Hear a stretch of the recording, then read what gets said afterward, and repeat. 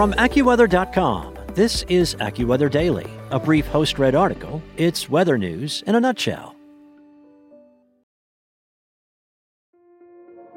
This episode is brought to you by Kia's first three-row, all-electric SUV, the Kia EV9, with available all-wheel drive and seating for up to 7 adults, with 0 to 60 speed that thrills you 1 minute and available lounge seats that unwind you the next. Visit kia.com/EV9 to learn more. Ask your Kia dealer for availability. No system, no matter how advanced, can compensate for all driver error and or driving conditions. Always drive safely. From AccuWeather.com, this is AccuWeather Daily, a brief host-read article. It's weather news in a nutshell.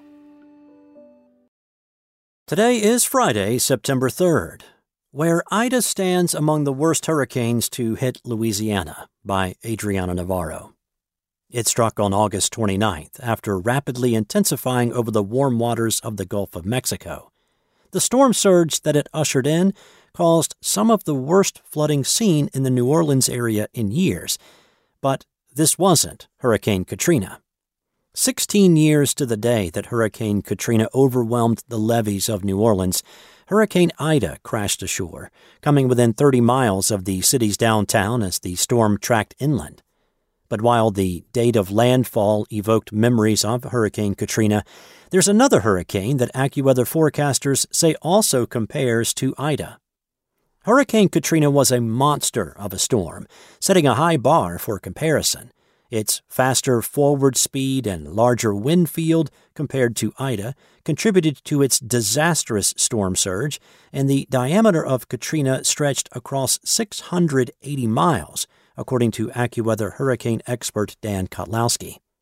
For a quick comparison, the driving distance from New Orleans to St. Louis is roughly 679 miles, about 600 miles if a straight line were followed. Hurricane-force winds from Katrina extended in a 125-mile radius from the center of the storm and were able to reach the Mississippi coast, whereas the strongest of Ida's winds were unable to reach that area. The diameter of Ida was a bit smaller, at 414 miles. The distance from New Orleans to Memphis by car is roughly 394 miles, or about 359 in a straight path. The tracks also differed significantly, with Katrina tracking to the east of New Orleans, sparing it the brunt of the damaging winds. That meant the Big Easy was on the left side of Katrina, where the winds are weaker due to more frictional force, Kotlowski said. Ida passed just west of New Orleans between 20 and 40 miles. That put New Orleans in the stronger east and northeast parts of the hurricane's circulation. As a result, he added, the city experienced more wind and wind damage from Ida than from Katrina. Also, New Orleans was impacted by a major hurricane for the second time in just 10 months, when Ida stormed through the city. In late October of last year, Hurricane Zeta made a direct hit on New Orleans as a Category 3 storm, packing 115-mile-per-hour winds.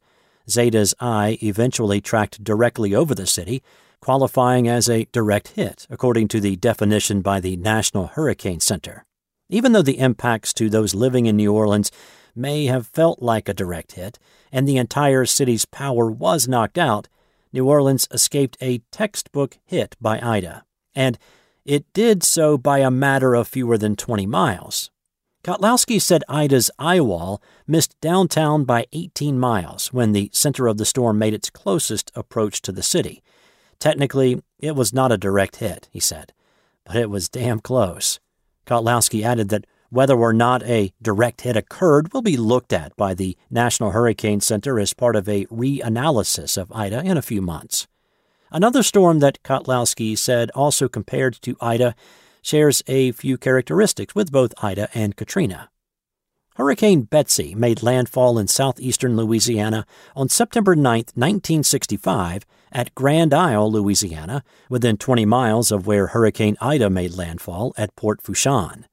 While Betsy was originally thought to have made landfall as a Category 3 hurricane, researchers in 2019 determined that the hurricane had reached Category 4 strength with maximum sustained winds of 132 miles per hour upon landfall. A Category 4 hurricane has maximum sustained winds between 130 miles per hour and 156 miles per hour. The storm's center went on to pass over Homa, just as Ida would 56 years later before weakening. Like Katrina, Betsy had a much larger wind field, with its hurricane-force wind speeds extending along the Mississippi coast. It was the first hurricane to result in more than $1 billion in damages. In today's currency, that's equivalent to more than $8.3 billion, paling in comparison to the $70 billion to $80 billion that AccuWeather founder and CEO Dr. Joel N. Myers estimated Hurricane Ida will cost in total damage and economic losses. When comparing to the strongest contiguous U.S. landfalling hurricanes in the record books, which date back to 1851, Ida ranks as the seventh strongest hurricane to make landfall in the contiguous U.S. What's more, with a barometric pressure of 27.46 inches of mercury, 930 millibars, Ida is considered to have been stronger than Hurricane Laura at landfall, which crashed ashore in southwestern Louisiana in late August 2020. While both made landfall with maximum sustained winds of 150 miles per hour, Laura's central pressure was at 27.73 inches of mercury, 939 millibars. Lower central pressure corresponds to a higher intensity storm.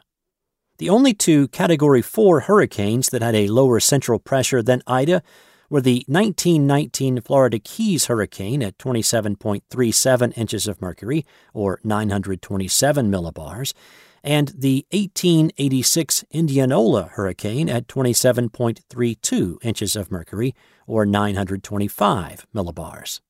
Extreme meteorologist Reed Timmer drove through Hurricane Ida on August 29th at Homa, Louisiana, to get to the area of the storm with the lowest pressure, the eye of the hurricane.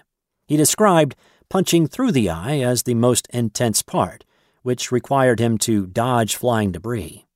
It feels like a very large tornado that's probably about 10 to 15 miles wide, Timmer told AccuWeather. Then, once you punch through the intense wind and the whiteout conditions inside the eye wall, then you suddenly emerge into the eye and everything is dead calm. Crews took the hour or so of calm as an opportunity to clean up the damage despite the noticeably dropping pressure. There's kind of this feeling of sinking motion and subsidence in there. You could almost feel the heaviness of the air inside the eye, Timmer said. He added that birds could be seen falling out of the sky as well, an occurrence that happens when birds become trapped inside a hurricane and can't escape the eye wall. It's a surreal feeling being inside the eye of such a monster hurricane like that. That's it for today. For your local weather at your fingertips, download the AccuWeather app or head to AccuWeather.com.